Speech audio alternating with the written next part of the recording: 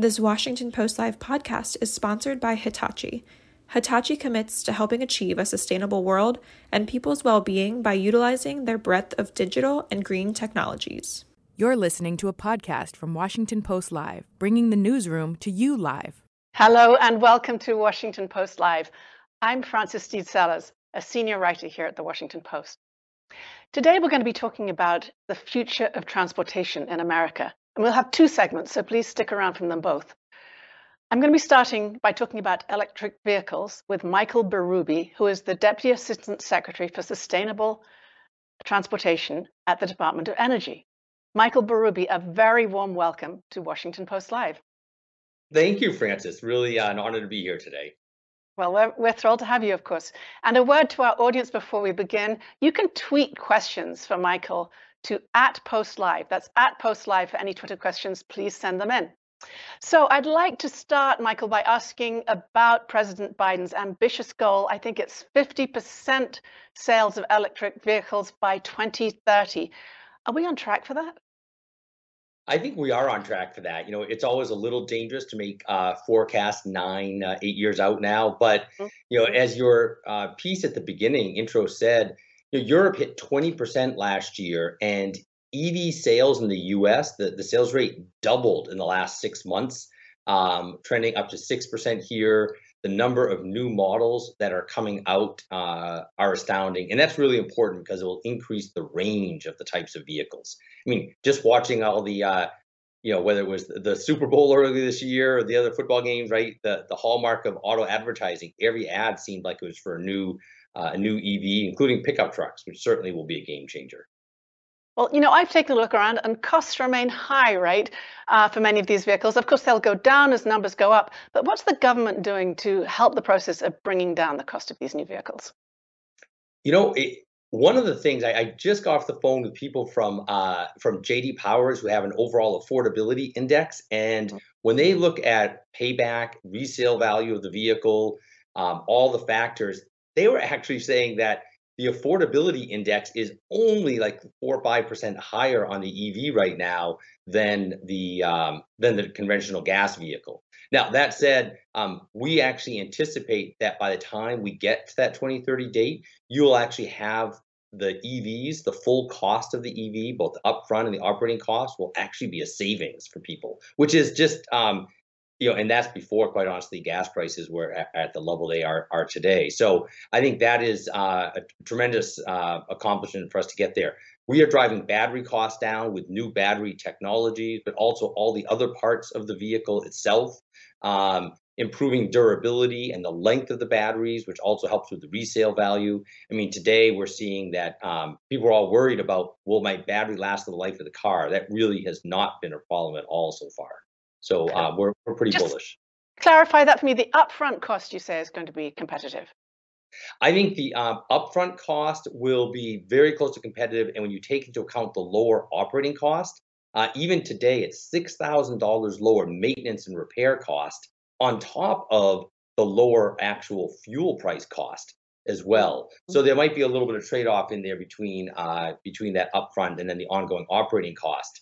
You know, and when you think about resale value of the vehicle, the resale value of a vehicle is a lot based upon its ongoing operating and maintenance cost for a used car. Well, an electric vehicle is going to have the lowest ongoing maintenance and operating costs from a technology perspective. So that should make, you know, the resale value really valuable for these cars, which will help people in the used car market as well. So talk to me a little bit about last year's infrastructure bill and what it has done to help with this process. Well, last year's infrastructure bill truly was game-changing in so many ways. On the electrification front, probably the biggest single item is $7.5 billion towards the EV charging infrastructure build-out.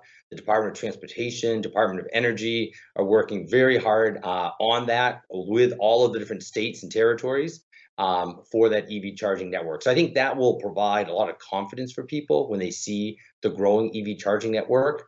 But it really goes beyond that. There's tremendous funds in the bill for battery supply chain, helping to develop a domestic battery industry, developing the processing of the materials here in the U.S. That will help with stability and with cost long term as well.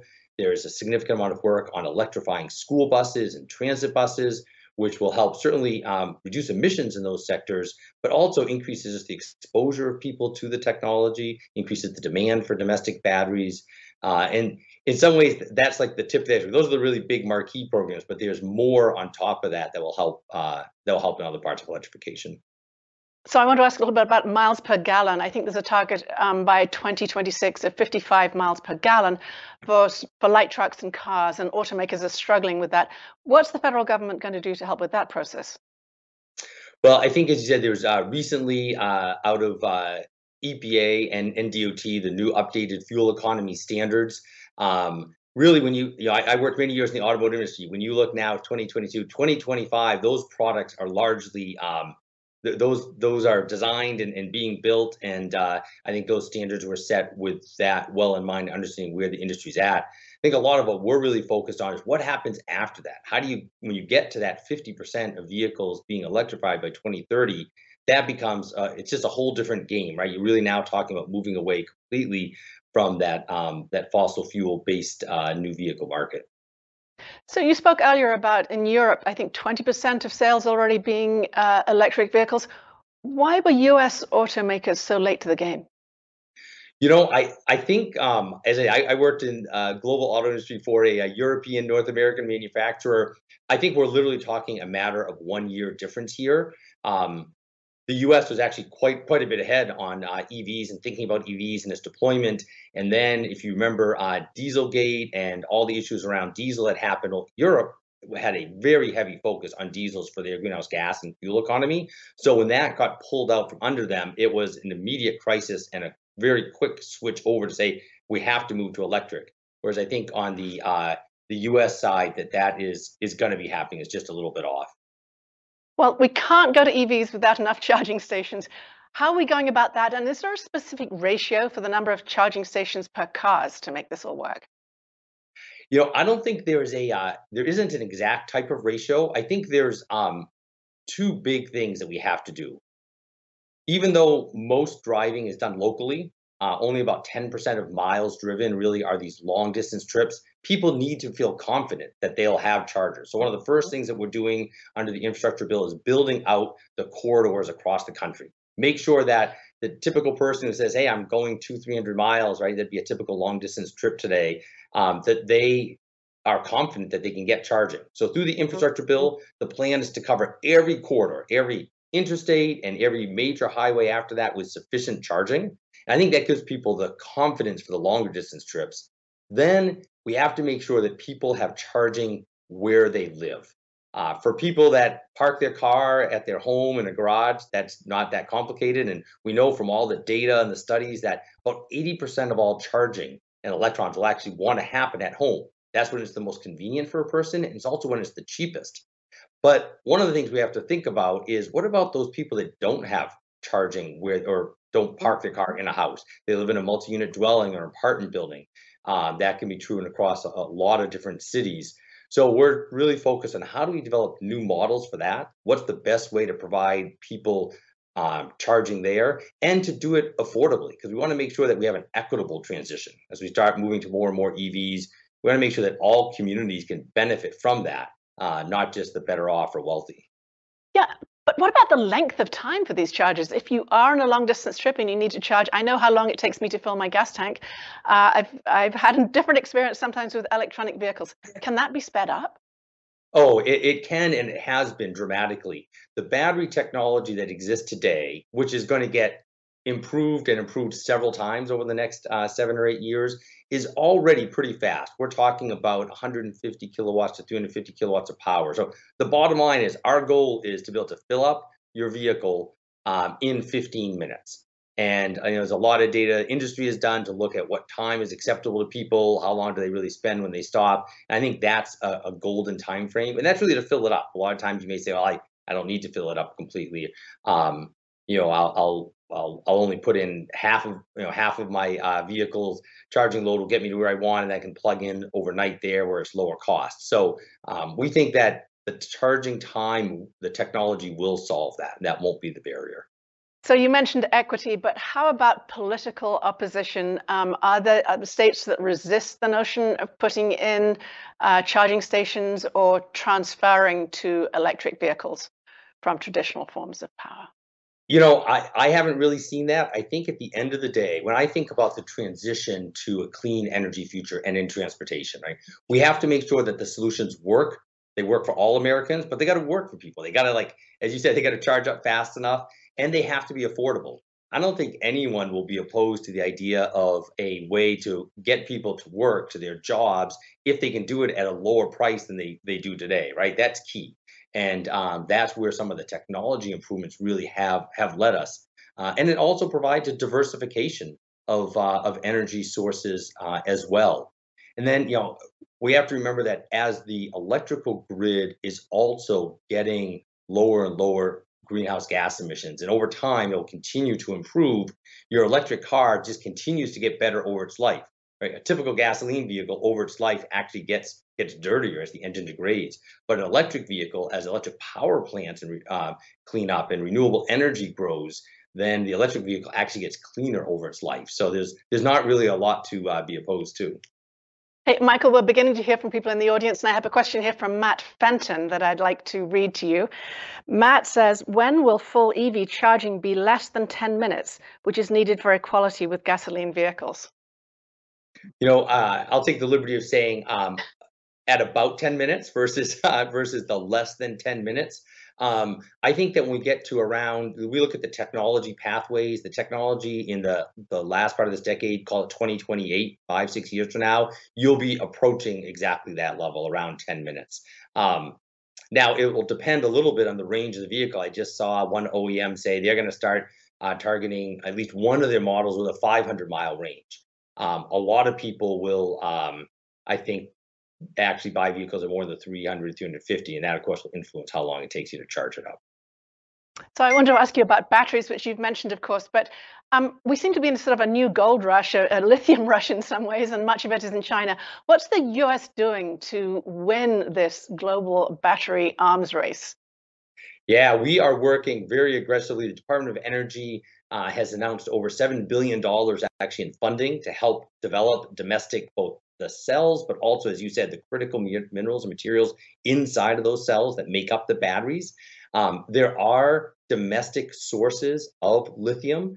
And I think, like a lot of things, when there's an increase in demand, right, people get innovative and creative and come up with new technologies to find those and to refine them literally and process them. And we are starting to see that. There's a lot of activity you're hearing about out in California in the Salton Sea, which has a tremendous amount of lithium inside. And we know it's there. It's a matter now of developing the economic processes to get it out.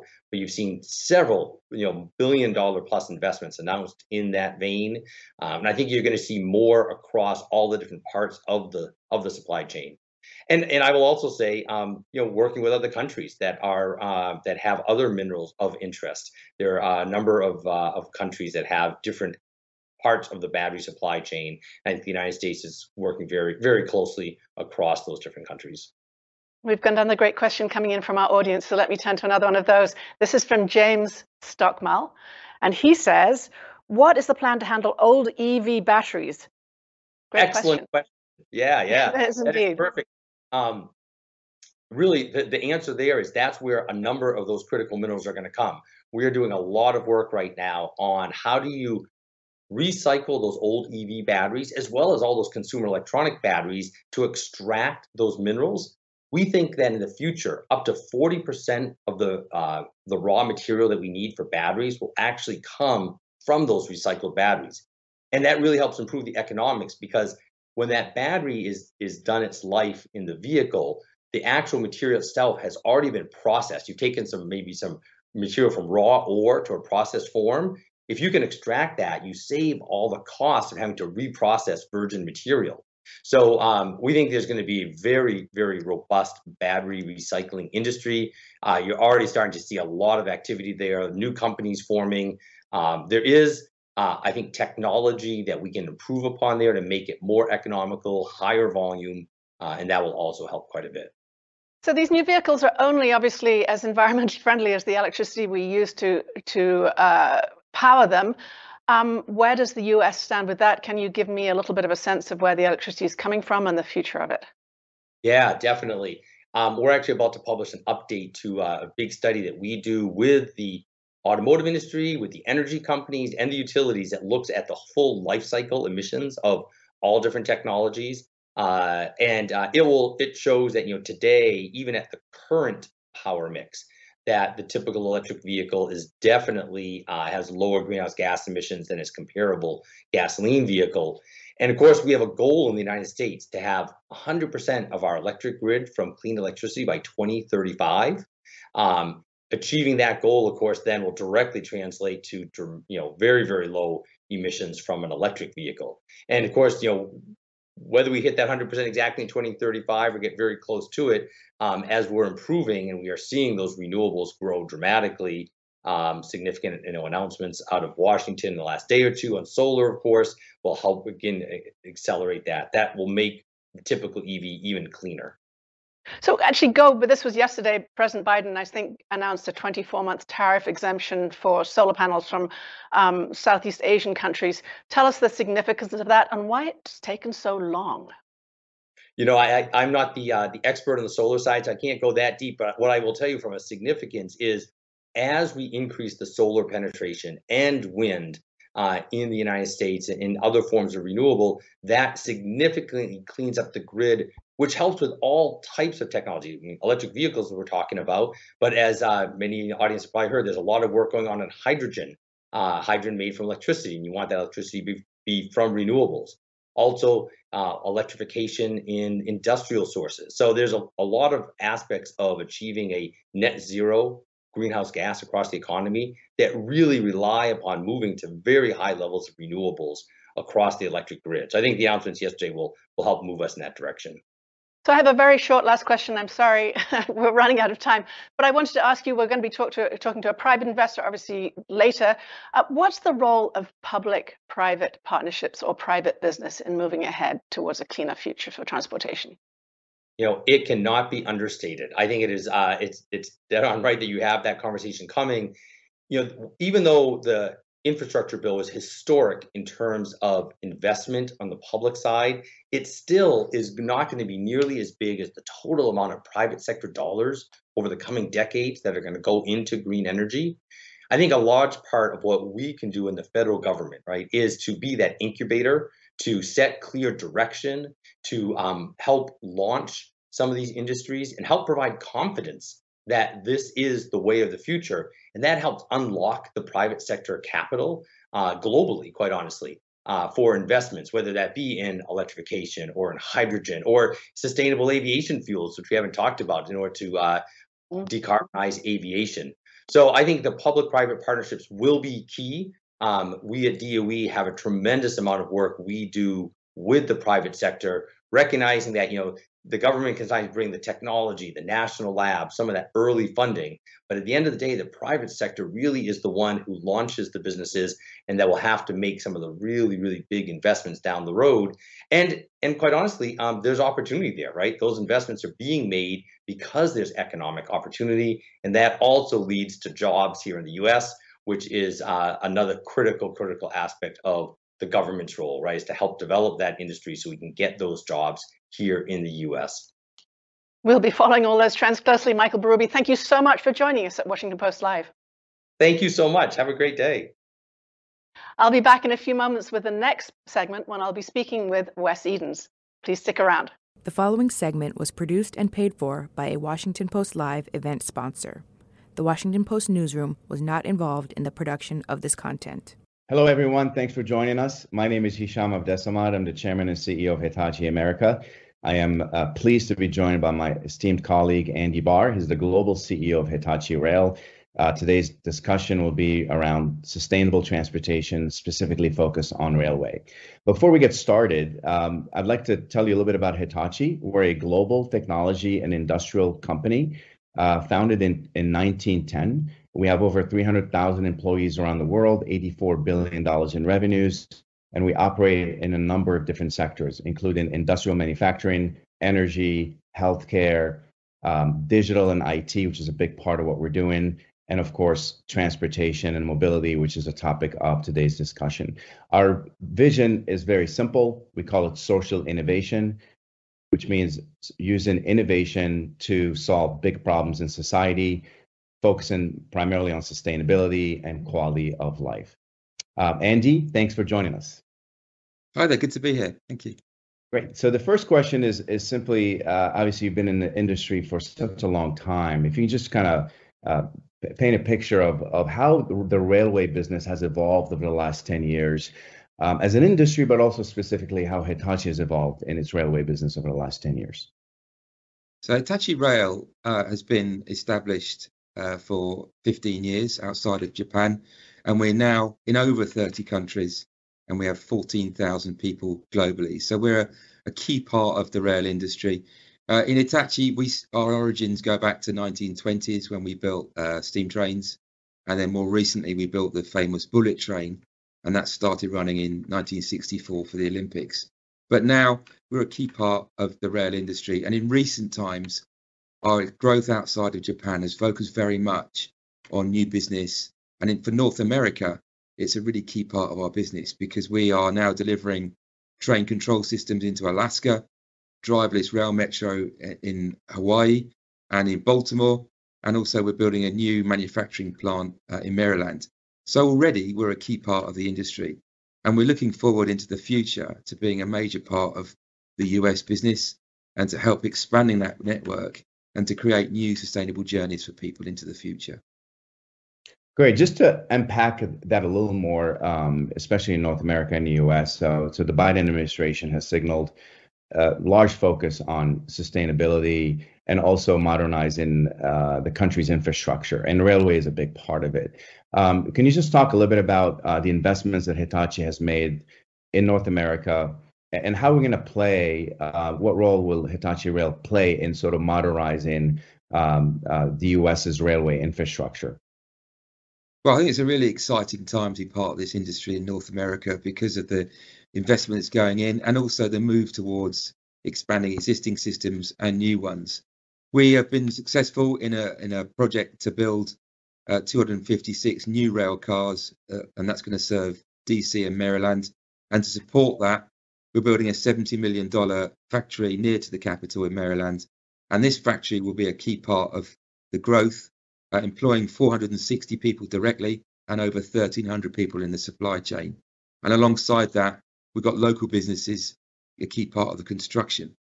In San Francisco, we're modernizing the city's Bay Area system, providing new digitally controlled systems to make sure that modernization work and also to increase capacity by over 40%. So right now, we're a key part of this industry and we're looking forward to growing that technology and developing it into the future in other cities around the US. That's great. And just to add to that, Hitachi overall has pledged to achieve carbon neutrality by 2030 across our value chain, and then by 2050 within externally. And that's a major commitment. And we believe that success in the next decade will depend on digitalization. So there's this natural convergence between digital and all the industries, manufacturing, transportation. And it's an important part of our mission moving forward. And I know that you've touched on driverless trains and autonomous. There's a lot of digital technology and innovation and a lot of data analytics and automation that's part of that. And Hitachi is very focused on digital transformation as a way to help the transition to sustainability, but also to optimize a lot of the assets that we have to make them reliable, safe, and also smart. If I want to ask you, I'd like to ask you a question more on the future of railway transportation, the future of, in the next 10 years, obviously we see rail as a carbon-free emission way of moving from point A to point B and moving assets and people. What do you see the future of railway, especially in the United States? How do you see it kind of evolve from your experience and point of view? Well, I think into the future, there's many ways that we're going to contribute. We're lucky that rail already is a sustainable means of transport, and expanding that network will be really important for that. For our passengers, I think they'll get a much more sustainable journey that's controlled in a better way, so that they can have more choice to enable them to move away from their own transportation onto public transport. For our customers, expanding that digital technology to be able to use our experience from elsewhere around the world means they get the best access to that for the future. And for the broader economy, I think moving people into cities more efficiently can only be a benefit, and to actually grow that sustainable footprint into the future means that there are a huge amount of new benefits that can be gained from this. So for the US, the benefit in both passenger and freight means more people get access to sustainable transport, and we can control that ever more digitally into the future. That's fantastic, and it's truly is exciting, and I'm excited that Hitachi will play a big part of that future. So thanks again for your time, and I'll hand it back to the Washington Post. Thank you. And now, back to Washington Post Live. Welcome back to Washington Post Live. For those of you just joining us, I'm Frances Stead Sellers, a senior writer here at the Post. We're continuing our talk about the future of transportation, and I am delighted to welcome Wes Edens, who is the founder and co-CEO of the Fortress Investment Group. He is the chair of Brightline, and for those of you who are basketball fans out there, he's also a co-owner of the Milwaukee Bucks, which sounds like a lot of fun. Wes Edens, a very warm welcome to Washington Post Live. Thank you so much. Glad to be here. And again, to our audience, don't forget to tweet questions to us. That's @PostLive. Tweet questions to @PostLive, and we'll pick up some of them and ask Wes about them. Wes, to start with, I just wanted to ask about Brightline. Tell us what the company does. It's the first privately financed and built passenger train in this country in the last 100+ years. So we right now have. Say that again. The first privately financed passenger train in the United States, I think, since 1894, since Henry Flagler's train in Florida. Wow.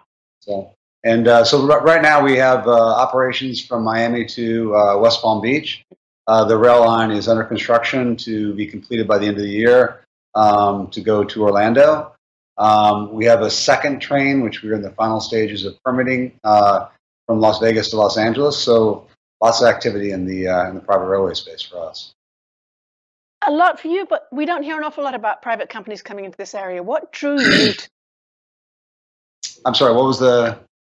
We don't hear a lot about private companies coming into this space. What drew you to it? It really all started. I read a book. I read the book on the history of Henry Flagler in Florida called "The Last Train to Paradise," and we have been investors in transportation assets, infrastructure assets for a long time, and so. At the time, we owned the Florida East Coast Railway, which is a very famous freight railway. Obviously, it runs from Jacksonville down to Miami. It used to go all the way to Key West. And about 8 years ago, I read the book about the founding of that railway and the work that Henry Flagler had done. And I'm a big fan of private passenger railway in Europe. And read the book, and we looked at all the pieces, and we thought, why not take a real stab at it? And 8 years later, here we are, just on the edge of being completed. So I understand that you and your team did look overseas. You talked about Europe just now. What did you learn about high-speed transportation and trains from other countries? And you can also talk about Japan, of course, which is such a leader. Yeah, it's been very, the business model is one that is proven around the world. So we sent teams out. I personally went and visited many of the different train systems in Europe as well as in Asia. What you find, of course, is that it's the preferred means of transportation, and in particular, the space that occupies the too far to drive, too short to fly, these city pairs. So think, Paris, London, Paris, Lyon, Madrid, Seville, Rome, Milan. Those are extremely competitive markets for train. They compete very well with both airline traffic as well as passengers. And we knew that we had city pairs that looked just like that, with the same kind of characteristics here in the United States that we thought would be very successful. We picked what we thought was the first one, the most obvious one, given our position in Florida. So we went from Miami to Orlando. So one of the most popular cities in the United States to visit internationally, Miami, to one of the biggest visitation centers in the world, which is Orlando. So that's an obvious place to start. Los Angeles to Las Vegas, also very compelling. But there's many others in the United States. Dallas, Houston, Austin, Dallas, Charlotte to Atlanta, et cetera, et cetera. So You have to begin with one before you can do others. But it's clear that the business model worked among these different places. I can't resist asking you just a little bit of history there. This country was built on the steam train. You go to Flagler's Mansion in Palm Beach. It's enormous. It made an awful lot of money for people. What happened to develop the romance with the vehicle, the car? I think we're the victims of our own success in this country and the interstate highway system. I think actually we made interstate travel by car so easy. It was so inexpensive, relatively speaking. Gas was 30 cents a gallon or whatever. Cars were plentiful and cheap. And we were very successful with it. And ironically, when you look at it in the United States, we have the best freight travel system in the world, and we transport people by car. So it's literally the polar opposite of what you find in Europe, where the freight goes on by trucks and the people go on rails. But I think that there's a lot of room to mesh those two, and our first train, we think, is a good example of that. So is there something specifically now that's making America lag in picking up on this and making the sort of transition that you're talking about? I think that there's a confluence of factors. I mean, obviously, climate change is at the top of everyone's agenda. I think that cleaner, safer ways of transport is a big issue. California, for example, 50% of all the emissions in California come by way of their transportation system. So there's a massive impact that you can have on the environment by moving people around by rail. It's also much safer. And then, not to be forgotten, it's better. It's more fun. It's more enjoyable. It's a way for you to be productive while you travel. So I think it's got a lot of the checks in the right column, and we think it's going to be very successful here. So talk about Brightline a little bit more. What would you say the biggest challenges are to growth at this point for a company like yours? There's been a lot of lessons. It's a great question because there's a lot of lessons we've learned from it. And I think the one at the top of the list would be using existing transportation corridors is probably the easiest way to really proliferate these railways. So in Florida, what we've done is really a combination of that. So we go up the Florida East Coast Railway line from Miami to Cocoa Beach. We then turn left and go next to Route 528 to the Orlando airport. So we both use existing rail infrastructure and we develop new. In Las Vegas, Los Angeles, we do solely in the middle or in the median of I-15. So it goes all the way from Las Vegas to Rancho Cucamonga. I think in hindsight, that's the preferred way of doing it. I think it's cheaper to do it that way. I think you can make the rail system more secure because you can build a fence around it in the median and keep cars and people and animals away from it. So that's probably the right way to do it. But certainly existing transportation corridors is the right thing. But the biggest challenge that we have in rail infrastructure development, in my opinion, in this country, is the permitting process. The permitting process is one that takes too long, costs too much money, is too cumbersome. I have lots of thoughts about how we can make it more streamlined.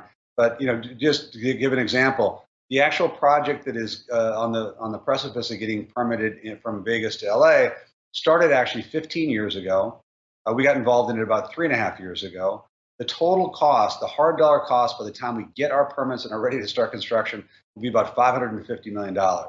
So over $500 million in cash outlay to get to the starting gate just makes it too hard. And we're fortunate enough to be there. But I think if you want to see this happen in a lot of other places, as I do, we have to make it a little bit easier for people to access it. So tell me a little bit more about what those permits are for and how you actually go about getting them. Is this state permitting or? Yeah, it's basically the most critical agreement you need is the right-of-way. So you need to have the contiguous right-of-way to get from point A to point B.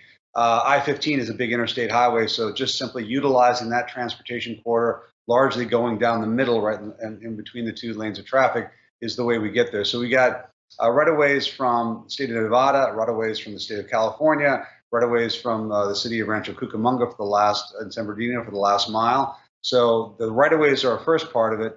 Then the permits that you need are construction permits, obviously, to actually build it and put it in place. But you also need the environmental permits, and that permit is the last one to come and the most challenging to get. But there's so many benefits environmentally of this versus the millions of cars that you're taking off the road that it's a sensible thing to get. It just takes a long time. So talk to me a little bit more about some of the benefits. I mean, obviously the pleasure you've mentioned of being able to do your work and being on a train, it's more fun. But these are very specific trips you're talking about between certain cities. Do you see business people going back and forth, tourists? What's the big pro here? I think it's both. I think when you look at these city pairs, if you go from the Eurostar, which is a very successful line, from your accent, I suspect you may have been on it at some point or another. I've been on it, yes. Yes, exactly. So you have both a mix of both business and individuals, just like you do on airlines, right? So it's it's very affordable. Our estimate of revenues for point A to point B on these things is roundly $100, right, plus or minus. Obviously, there's premium travel and there's budget travel and there's different times of day, but that's a good metric to kind of to hone in on. And when you look at the Vegas, LA is the most compelling. There's 50 million people that make that trip. It's the most deadly highway in America, literally. There's hundreds of people that are killed on it annually, right? So it's a very, very challenging highway.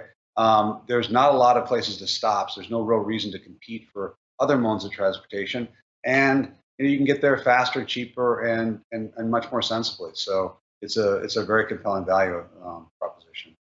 So I have been on the Eurostar. I've also spent a lot of time on the Northeast Corridor, and very little of the time do the trains, even working along that track, reach the speeds they could.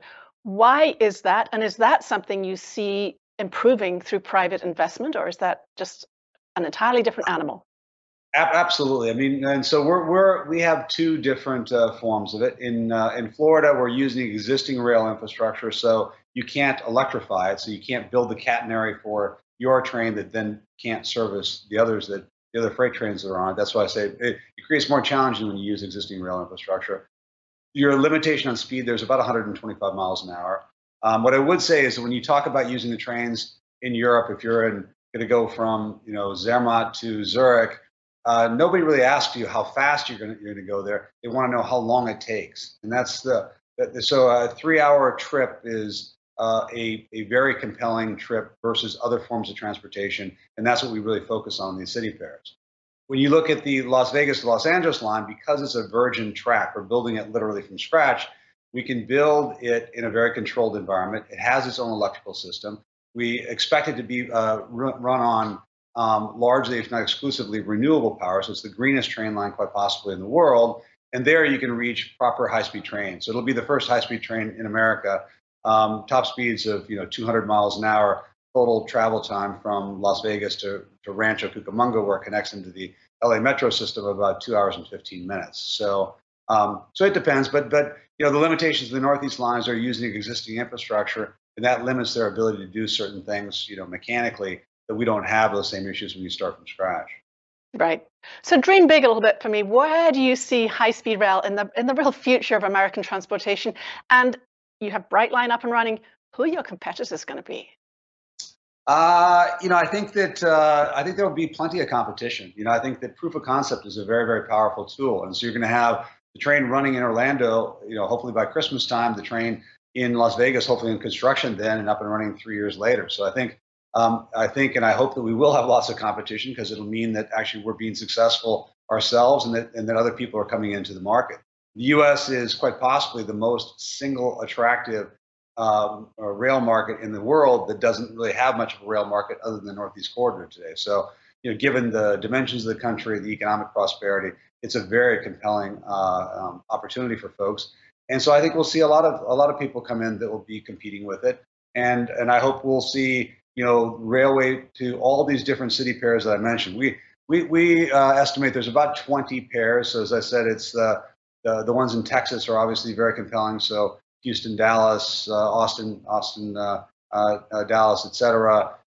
Charlotte to Atlanta, St. Louis to Chicago, Portland to Seattle. There's a number of city pairs that we think are really compelling. And I think with all things, once you get proof of concept, you show what the revenues are, that should make it more and more competitive to even go to more markets. So I really do believe this is the first of many of these systems you'll see developed in the next 10 to 20 years.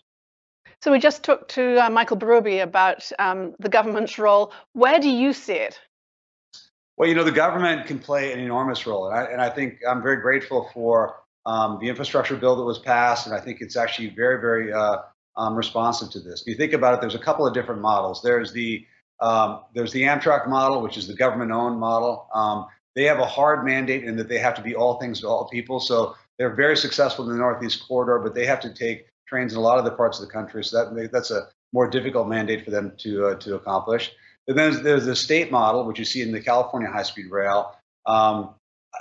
Based on our experiences and what we've learned in the last 8 years, I think they'd be well served to look at existing rail corridors for a portion of that, because I think they could build it faster and cheaper than they're doing. And to give some context to it, we estimate that the California high-speed rail costs about $200 million a mile. Our Vegas LA is about $35 million a mile. So you can definitely do it cheaper, we think, and have great results, for that. So, but the government, with the grants programs, we think will be very helpful. I think that on the permitting side is where perhaps the government could have the greatest impact.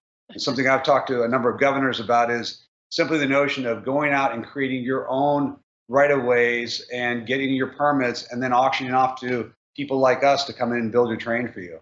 And I think that'd be, the government has got really obviously superpowers when it comes to permitting things and getting things entitled and ready to go. And if they took that upon themselves, I think that's an idea that could have a lot of merit in terms of really helping out the development of this stuff. Because, the only commodity you can't buy is time. And it takes a lot of time to build these things. And that's what really kills a lot of these projects. So I think if we can shorten that time, I think you'll see a lot more success. Wes, I want to turn to a question from Twitter. It's from Bob O'Malley. And I mentioned the Milwaukee Bucks, your basketball interest. This is about Aston Villa, the soccer team in London. So let's hear from Bob. It says, to celebrate Brightline's expansion to Orlando, do you have any plans to have Aston Villa Football Club come to Florida to play? I would love to come play in Orlando City. We take a summer tour. This year, our summer tour is headed to Australia. So we play a couple of local Australian teams, and we play Leeds, and we play Manchester United over there. But I think coming back to the U.S. next year is what we need to do. So I'm obviously a big football fan. Orlando has done a great job with their program down there. So we'd love to come play there. And will they be traveling by train when they do so? I think that the train connection between Miami and Orlando for the rivalry of those two clubs is going to be wonderful for them. So I think rather than the march to the match, they're going to take the train to the match. So we're excited to be hosts of that. Well, Wes, thank you so much for all those interesting insights and also for your sporting insights. And thank you for joining Washington Post Live. Thank you very much for having me on. I really appreciate it. Thanks for listening. For more information on our upcoming programs, go to WashingtonPostLive.com.